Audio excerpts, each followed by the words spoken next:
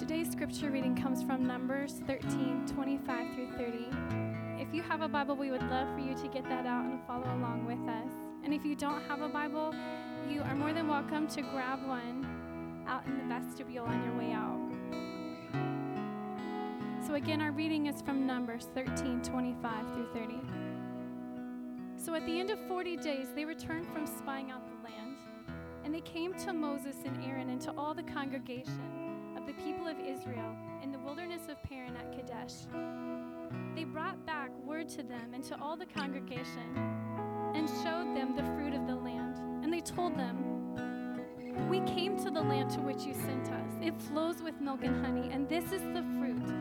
However, the people who dwell there are strong, and the cities are fortified and very large. And besides, we saw the descendants of Anak there. The Amalekites dwell in the land of the Negev. The Hittites, the Jebusites, and the Amorites dwell in the hill country, and the Canaanites dwell by the sea and along the Jordan." But Caleb quieted the people before Moses, and he said, "Let us go up and at once occupy it, for we are well able to overcome it." This is the word of the Lord. You may be seated.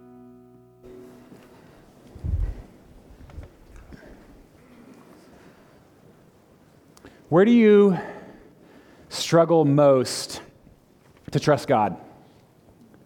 Or maybe let me ask that another way. Where is fear in your life most likely to rear its ugly head?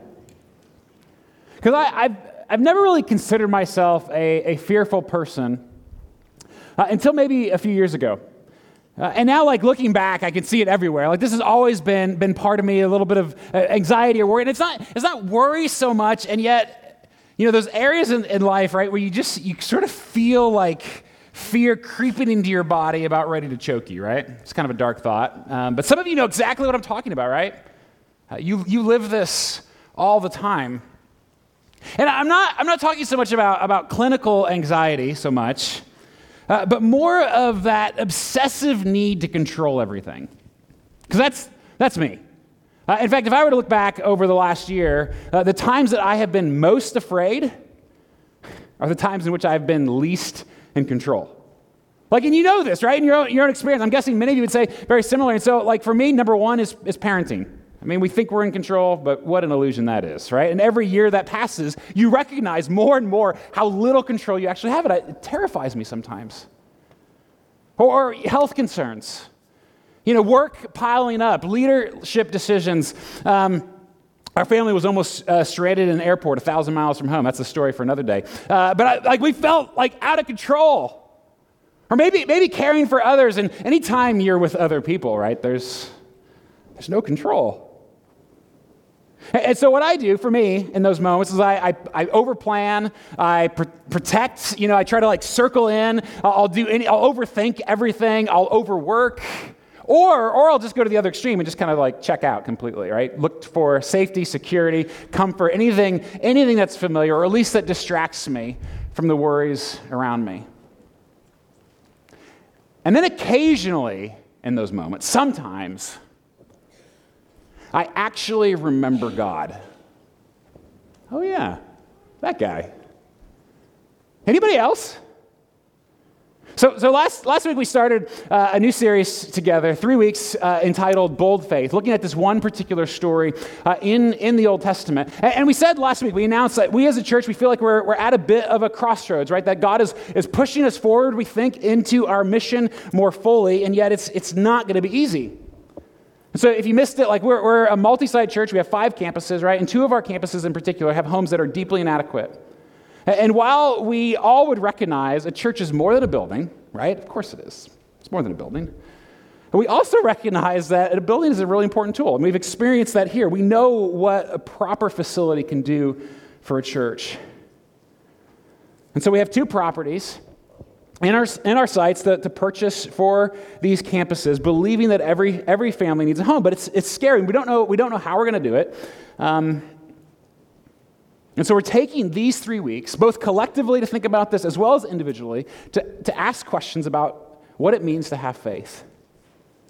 Reminding us what faith is, what it looks like to live by, and how we together are encouraged to grow in it.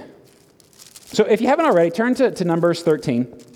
Again, we started this story last week. We kind of set some of the stage for it. But if you recall, like God's people, they're right on the edge of the promised land. They left Egypt after 400 years of slavery. And this is the land that God had promised to them. Now, we're not the Israelites, okay? These buildings are not the promised land. We're not saying that. But these things are written down for us as examples of what it looks like to live by faith. And last week, we saw that bold faith takes a big story.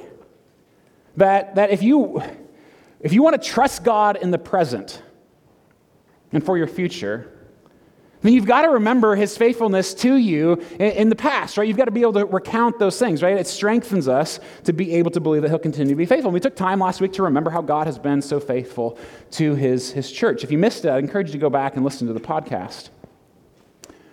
And this morning, as the story continues, we see that bold faith also takes a really big God. Bold faith takes a big God. Because it's not the strength of your faith that ultimately matters, right? That ultimately is going to fix you or save your problems or whatever. It's not the strength of your faith. It's what you have faith in, right? It's the object of your faith. Who or what are you trusting, particularly in those moments of real fear? What are you depending on to rescue you? And whatever that is your God big enough? Okay, so look at the story. So God, he tells them, right, if you remember last week, he tells them to send in these 12 spies. After 40 days, they return from spying out the land. And Moses is like, well, tell us, how was it? And they're like, wow, the land was great. But there's no way that we can do this. I mean, they're just completely, nope. Not going to happen, okay? And so verse 30 then, Caleb, by contrast, he says that Caleb quieted the people before Moses and said, let us go up at once and occupy it, for we are well able to overcome it. Then the men who had gone up with him said, we are not able to go up against the people, for they are stronger than we. So they brought to the people of Israel a bad report of the land that they had spied out, saying, the land through which we have gone to spy it out is a land that devours its inhabitants, and all the people that we saw in it are of great height. Skip down, and we seem to ourselves like grasshoppers. And they thought we were too, right? A little extreme, right? But that's what fear does. We'll talk about that. But think about this. They all saw the same things, the 12 spies, right? And there are 2 that say, yes, we can do this. And there are 10 that say, no, we can't, right? What's the difference? The difference is how they use the word we. Because for the 10 spies who say, no, we're not going to go, for the people, for the crowds, we is just we. It's them. It's what they can see. And I tell you, when I am most fearful, my definition of we gets very, very small. It's up to me, right? It all depends on me. But Caleb's idea of we, it's much bigger, isn't it? I mean, skip ahead and you'll see this. Look at chapter 14, verse 8. Caleb says, if the Lord delights in us, he will bring us into this land and give it to us, a land that flows with milk and honey. Only do not rebel against the Lord and do not fear the people. And skip down, the Lord is with us. That's the key for Caleb. The Lord is with us, do not fear them. Then all the congregation said to stone them with stones. But the glory of the Lord appeared at the tent of meeting to all the people of Israel. They see the glory of God in that moment. But most are still blinded by their fear, while those with faith see reality as it really is. And that's the first thing I want us to take from this story. I think it jumps out to me pretty clearly that faith sees reality as it really is. And not only is this super important for us to grasp, this is so impossible for us in our culture, right? Like this is really, really tough because for us, like our definition of reality is the things you can see, right? Like that's what's, if you can't see it, it's not real, right? What you see is what you get. And you and I, we have very little room for the unseen, for the supernatural, for God's active presence in his world. Or, for some of us, or we go to the other extreme. Kind of well, if I have faith, then I'll never be afraid, right? Which is just ridiculous, right? Because the world is scary. Of course you're going to be afraid. Like courage doesn't mean you're not afraid. Courage means acknowledging your fear, because it's real and it's terrible, but moving forward anyway. Because with faith, you see reality as it really is, both the good and the bad. Which means if you are a Christian, faith is not the last-ditch effort, right? Like if you are a follower of Jesus, faith is the primary way in which we see everything. It's all filtered through the lens of faith. Faith that God loves my kids more than I do. Faith that his way is better than mine. Faith that he is my provider, that he is my defender. Faith that he is the one ultimately, right, who's going to build his church. And we, as God's people, always includes God. His active participation with us in his world. Do you believe that? I mean, it kind of reminds me when our kids were younger and they were like really, really afraid. We'd often end up trying to do this to like try to calm their fears. You know, we'd hold them and I'd often say to them over and over and over again, who's got you, right? Some of you have done like, who's got you? I mean, come on, who's got you, right? And eventually maybe, daddy, and then I'd say, well, like, do I look afraid, right? Maybe you've done that similar thing. And I think about that as like, I'm nothing, right? But yet you and I, we have a Heavenly Father who does the same for us, who holds us, who says, church, who's got you? Who's got you? He says, do I look scared, people, right? And the reality is, knowing who is with you drastically changes what you see around you. Knowing who is with you, it changes reality for you. It changes what you see about you, and faith sees reality as it really is. But you know what? The opposite is also true. And man, we know this. Like we are intimate with this one. And we get a unique look into what fear does to us. Because fear does the opposite. Fear distorts what's really real. Right? You know it, I know it. So faith helps us see, while fear blinds us, doesn't it? Because they just saw the glory of God, which had got to be, it's got to be pretty cool. I can't imagine, right? But they saw that, but their fear still determines their focus. And we have this conversation often as a family, particularly when or any of us, but I'm talking about me here, like if I'm like really, really tired or really, really hungry, you know those moments, right?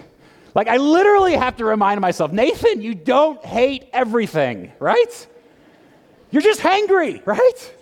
Or you're just super exhausted. And if you think those things alter your reality, distort what you see around you, you should just wait till you see what fear does.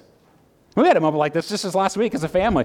We were all like coma asleep in our beds one night this week when I still don't know why the smoke alarms just started going off. Like the whole house, not the chirping, like the blaring. Okay. And in those moments, everything was fine, whatever. But like, when you're afraid, like truly afraid, you lose your mind, don't you? Like everything just breaks down.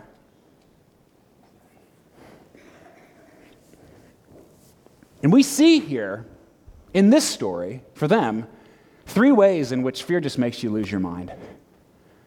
It distorts our reality. So first, when fear replaces faith, the giants look bigger. The giants look bigger. Did you catch that, right? The obstacles, they just look more extreme in those moments when we're truly afraid. The people are so tall, Moses, we're like grasshoppers. There's no way we can do this. In many ways, they're right? We said this last week. One of the reasons I think God has them go spy out the land is because God wants them to know that they can't do it.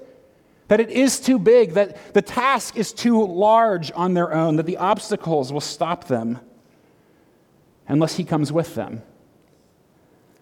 He wants us to see it, to acknowledge it, to recognize our fear, and yet to remember that God is bigger still. Because the people, they have a choice here, right? They can They can double down on the promises of God and move forward. Or they can double down on their own limitations and run scared. What in your life looks bigger than God right now? Second, when fear replaces faith, the familiar looks better. Which honestly, in this story, like this would be the most shocking to me if I didn't know my own heart, right? Because look what happens, 14 verse 1. It says, then all the congregation raised a loud cry, and the people wept that night. And all the people of Israel grumbled against Moses and Aaron. The whole congregation said to them, would that we have died in the land of Egypt, or would that we have died in this wilderness. Why is the Lord bringing us into this land to fall by the sword? Our wives and our little ones will become a prey. Would it not be better for us to go back to Egypt? Yeah, let's do that. And they said to one another, let's choose a leader and go back to Egypt. They were slaves in Egypt, and they'd rather go back. I mean, they are so afraid that even their memories are distorted, right? Remember the Egypt good old days, right? When we were slaves for 400 years and our people, and we had to make bricks without straws, and they just kill our babies whenever they wanted to. Yeah, but remember the views we had of the pyramids, right? They're like, what on earth? But you know it. I know it.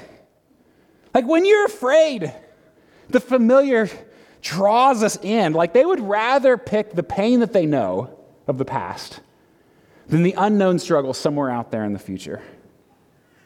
Because at least it's familiar. And it's ridiculous, right? But you do this, I do this. Yes, I've got plenty of food and lots of stuff. And yes, Jesus died for my sins and I'll live forever with him. But remember the good old days. Whatever those are, right? Remember those things in the past, whatever is familiar, right? There is nothing like fear to drive us to the familiar. Because we feel like we can control the familiar, right? While faith almost always pushes us out of our comfort zone, stretches us. I mean, it is uncharted territory, this life with God. And so where do you feel comfort or safety or the familiar beckoning you? Where is it calling you away from what God wants for you? And will you give in? And then third, when fear replaces faith, the status quo looks easier. Oh man, I know this one personally, right? It's almost always true in my heart. The status quo, it just looks easier. I mean, for the Israelites, think about it. They can enjoy the grapes of God's promise, or they can dig graves in the wilderness. 14, verse 11. And the Lord said to Moses, wrong spot. Let's see. 14:11. And the Lord said to Moses, how long will this people despise me? And how long will they not believe in me, in spite of all the signs that I have done among them? I mean, listen, church, the worst sin is unbelief. Like a faithless heart. And when we abandon trust in God, do you see what he says? God says that we despise him. Like it's not just a harmless little thing, we're pushing him aside. Like when we don't trust him, we're saying, God, I hate you. I want nothing to do with you. You don't have any power. You can't do this. And God gives them what they want. Verse 22, God says, none of the men who have seen my glory and my signs that I did in Egypt and in the wilderness, and yet have put me to the test these 10 times, and have not obeyed my voice, shall see the land that I swore to give to their fathers, and none of those who despise me shall see it. Only Caleb and Joshua. We'll see that next week. And while this breaks God's heart, and think about it. I mean, God is so patient 10 times, right? And yet he agrees to their terms, doesn't he? I mean, that's the ironic thing. God gives us what we want, like death in the wilderness, okay. That can be arranged. And they dig graves in the wilderness for an entire generation. do you see what's at stake for them? Don't miss this. In our fear-filled moments, it is so easy to focus on the cost of moving forward. Like that's where I get hung up, right? Maybe you've experienced like the cost of moving, like the cost of forgiving that friend, right? The cost of healing words in that relation, the cost of that spiritual conversation or that career change, right? And I'm not minimizing the cost. There is always a cost with following Jesus. Every step forward costs something if you're with God. But in our fear-distorted reality, we rarely ask the opposite question. What's the cost of not moving forward? What happens if I don't follow him here? What's the cost of my unbelief? And these are questions all of us have to wrestle with, right? Regardless of your circumstance, right? Individually, as a family, and maybe at work, like all of us have to wrestle with these things. And these are questions that we've been wrestling with collectively as well. And so what about us today, here, Christ Community? Again, no, we're not the Israelites, but we want to learn from their mistakes, right? From their failures. How can we possibly move forward? We have 2 homeless campuses. We're a growing church, an incredibly generous church, and yet we have serious budget constraints. The Giants are big, familiar looks cozy, right? Status quo is tempting. And yet the opportunity we have is now. And I want Gabe, our downtown campus pastor, to share a little bit about that right now for us. Let's watch. It was 2 years ago. We were at this exciting time. The space was packed again and again, and people were leaning up against the back wall. And as exciting as one particular Sunday was, I heard some really discouraging news from one of our leaders who was greeting at the front door. They came up to me and said, a guest came in and said, wow, this is exciting, this is full. And they looked around, they couldn't find a seat. And then they said, I'll be back next week. The sad part to that story that's so discouraging to me is that as far as our leaders know, as far as I know, they never came back. We as a church long to be a caring family of multiplying disciples, influencing our community and our world for Jesus Christ. And as great as our downtown campus space has been for us, the problem is that we need more space to accomplish our mission for the people who are currently here and the people we haven't even met yet. If you were to walk into our space, let me just paint a quick picture for you. You would find chairs in nearly every conceivable space we have, and probably spaces we shouldn't have them. And if you want to talk to somebody after the service, you're going to have to scoot a little bit quicker because our one-room schoolhouse, although it was great for a season, doesn't have space for a lobby, hallways, or any sort of connection outside of the Sunday morning worship gathering. And if you were to come here with your children, where do your little preschoolers and your elementary kids, this growing demographic downtown because of wonderful infrastructure that's being built up, where do they go? Well, they would meet some phenomenal volunteers at the back of our building. Phenomenal volunteers. And they would say, your kids are marvelous. You're going to have to trust me because I'm going to take them out the back door, down an alleyway to another building downtown while you stay here. Now imagine you're visiting parents, and this is your first Sunday to a church, and you're really not sure about church or Jesus, and somebody says they're going to take your kids to another building downtown. That's our reality as a campus. And I think if our campus is to continue to grow, our downtown campus is to continue to grow, we need more space, a more permanent home.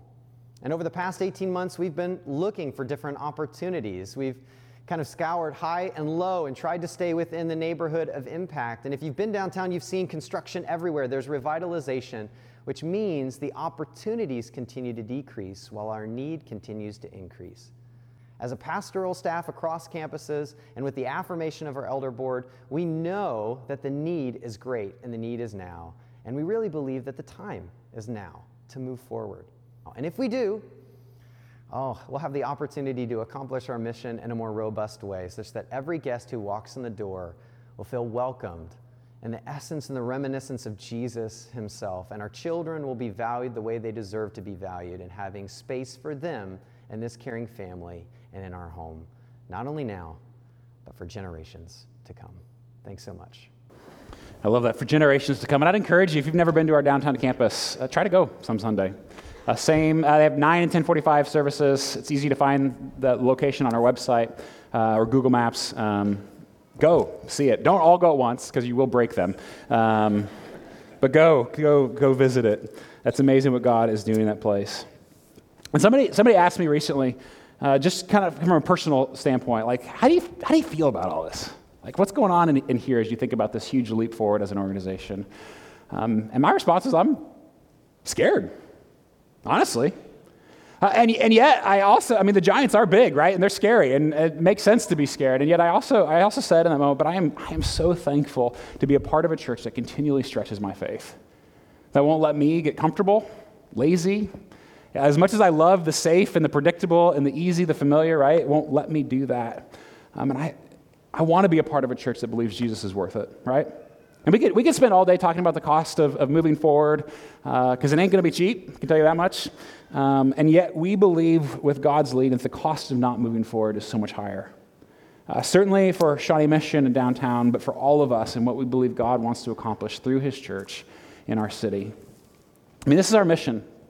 And we continually have to ask ourselves, what kind of church do we want to be? Like, what kind of church do you want to go to? And yeah, it may be easy to point out, we want, certain kinds of services and programs, and I get that. And hopefully we have those in decent ways here. I'm not minimizing that. But is that all we want? Or do you want to be a part of a church that constantly seeks new ways to give itself away? It has a big mission and a big God for our whole city. Bold faith takes a big God. And if this is the answer to our fears, both collectively as we think institutionally, as well as individually in our own daily lives, the things that we wrestle with, if that's the key, right? A big God, how do we see God bigger? Like, we're not going to change his size, right? You know that. But how do we see him more in his fullness? And let me just give three quick tips as we end here to help God grow in our own imaginations. First, if you want a bigger God, you've got to get smaller. That's step one, get smaller. I mean, the reason my fears are often so enormous is because I think I'm the solution, right? I mean, I'm convinced in most circumstances that if I can't do it, it cannot be done, which is death and moments of real heartache and pain, right? And the reality is, if you are trying to live your life out of your own resources, you should be afraid. Because you're not wise enough. Like, you don't have enough love inside you. Like, you're not gifted enough. Like, none of us in this room have what it takes to live this life the way we were created for, designed for, because we're broken, we're messed up. We don't have what it takes. And yet our God who loves us, who comes near to us, he has more than enough and is eager to share. And the moment you and I recognize, I don't have what it takes to be a good enough parent, I don't have what it takes to manage my health concerns. I don't have what it takes to fix that relationship or to be that kind of person at my work. I don't have what it takes. Like, the moment you recognize that, yes, it's terrifying, right? Because you're out of control. But it forces us to trust. It forces us to look to the one who has all and more and is ready to share. If you want a bigger God, you've got to get smaller. Second, you've got to look wider if you want a bigger God. So get smaller, look wider. Again, I know me, right? Fear grows best in my own heart in isolation. Because it forces me down to feel my inadequacy, right, when you're alone. And our we, as we said, yes, it includes God. But aren't you glad it also includes God's people? That when my faith is weak, somebody else here has faith that's strong, right? When I don't have what it takes, there's somebody else who can help and be a part of that. And as we think about like purchasing 2 church buildings, right? We're not alone. There are 5 congregations who are passionately committed to this together, and that gives me hope. I mean, if you are living an isolated existence, I mean, we're glad you're here. We want you here. We want that to change, though, here. We want more for you here. Because if you're living an isolated existence, of course you're anxious. Of course you're afraid. And yet, church community, I mean, any community, right? It's scary. It comes at a cost. But when we look wider, God gets bigger. Get smaller, look wider, and finally pray bigger. Pray bigger. Sometimes I wonder why my prayers are so puny. Why I don't pray more. I guess no wonder that we're so afraid so often. I once heard prayer defined something like this. I don't remember the exact quote, but this is my best attempt at it. That prayer is believing God's promises and having the audacity to ask God to keep his word, to keep those promises. I love that. Ask God to keep his promises to you. Like, know what they are from his word and say, God, would you be faithful to those things in my life and in my family's life and in my work's life? Take your fears, worries, anxieties to him, and please pray for your church. A while back, I got one of these fancy watches. Kind of a big deal. It's got heart rate on it, which Kelly makes fun of me all the time because I get so obsessed with it. Right now, if you're curious, 83 beats per minute is what I'm doing right now. Not bad, actually, 84. Okay, so I get a little obsessed about it, and so a few months ago, I realized I just sort of noticed that my lowest average resting heart rate every day was roughly about the same time. I'm like, well, that's weird, right? Like, what's unique? And it's roughly around 5:30 in the morning. And I've already woken up at that point. If you're thinking, well, you're just asleep. No, that's not true in this case. It's roughly right around 5:30. And part of my habit. This is not me saying I'm spiritual. This is just a habit, right? I am a broken, messed up individual. But one of my habits is that I get here most mornings at 5:15, and I spend the beginning part of my day praying, reading my Bible, and drinking my coffee. And you can decide which of those I love the most. It's the coffee. I'm being honest. I wish it was otherwise. But usually most mornings anyway, it's the coffee. But it's during those brief moments. It just surprised me. It shouldn't surprise me, but it surprised me when I saw it. It's during those brief moments on a daily basis that my entire being is at most rest, is while I'm praying. Why is that? I don't think it's because I dozed off while praying, although that's happened before. I think it's because it's in those moments, and sometimes it's only in those moments for the entire day, right? It's in those moments, though, where I recognize the giants around me, and even if it's just for a split second, I actually see and actually believe, even if it's just those moments the entire day, that God is bigger. And it reframes my whole being. It gets me started right. And yes, 5 minutes later, it's back to me trying to be the savior of the world and trying to do everything on my own. I know my shortcomings, but in those moments, God gets big. And I get just a taste of what Paul says in Philippians. I love this. He says, the Lord is near. Don't worry about anything, but in everything, through prayer and petition with thanksgiving, present your request to God, and the peace of God, which surpasses all understanding, will guard your hearts and minds in Christ Jesus. The Lord is big, and the Lord is near. He is our we, and when we see him rightly, we see reality as it really is, under his loving authority. And Jesus knows. He knows what it's like to face our fears. Did you know that there's a moment in the Gospels where Jesus, he's so overwhelmed with anguish that he actually, while he's praying, he actually sweats blood. Think about that. Think about the level of pain and anguish. He knows what it's like. Whatever you carry, whatever you're afraid of, whatever suffering you'd experience, he knows. And he fought our greatest enemies, death and sin, on the cross, and he rose victorious. This is who we pray to. This is the big God who goes before us, who stands beside us, and who now lives within us. Church, will we trust him? Let's pray. Father, we need you to do this. God, as much as I want to trust you more, I know my default is to go back into my own attempts to rescue myself, to manage my problems, to control my existence. And God, together we repent of that. And we acknowledge that we cannot do it. I don't have what it takes to live this life that you've called me to.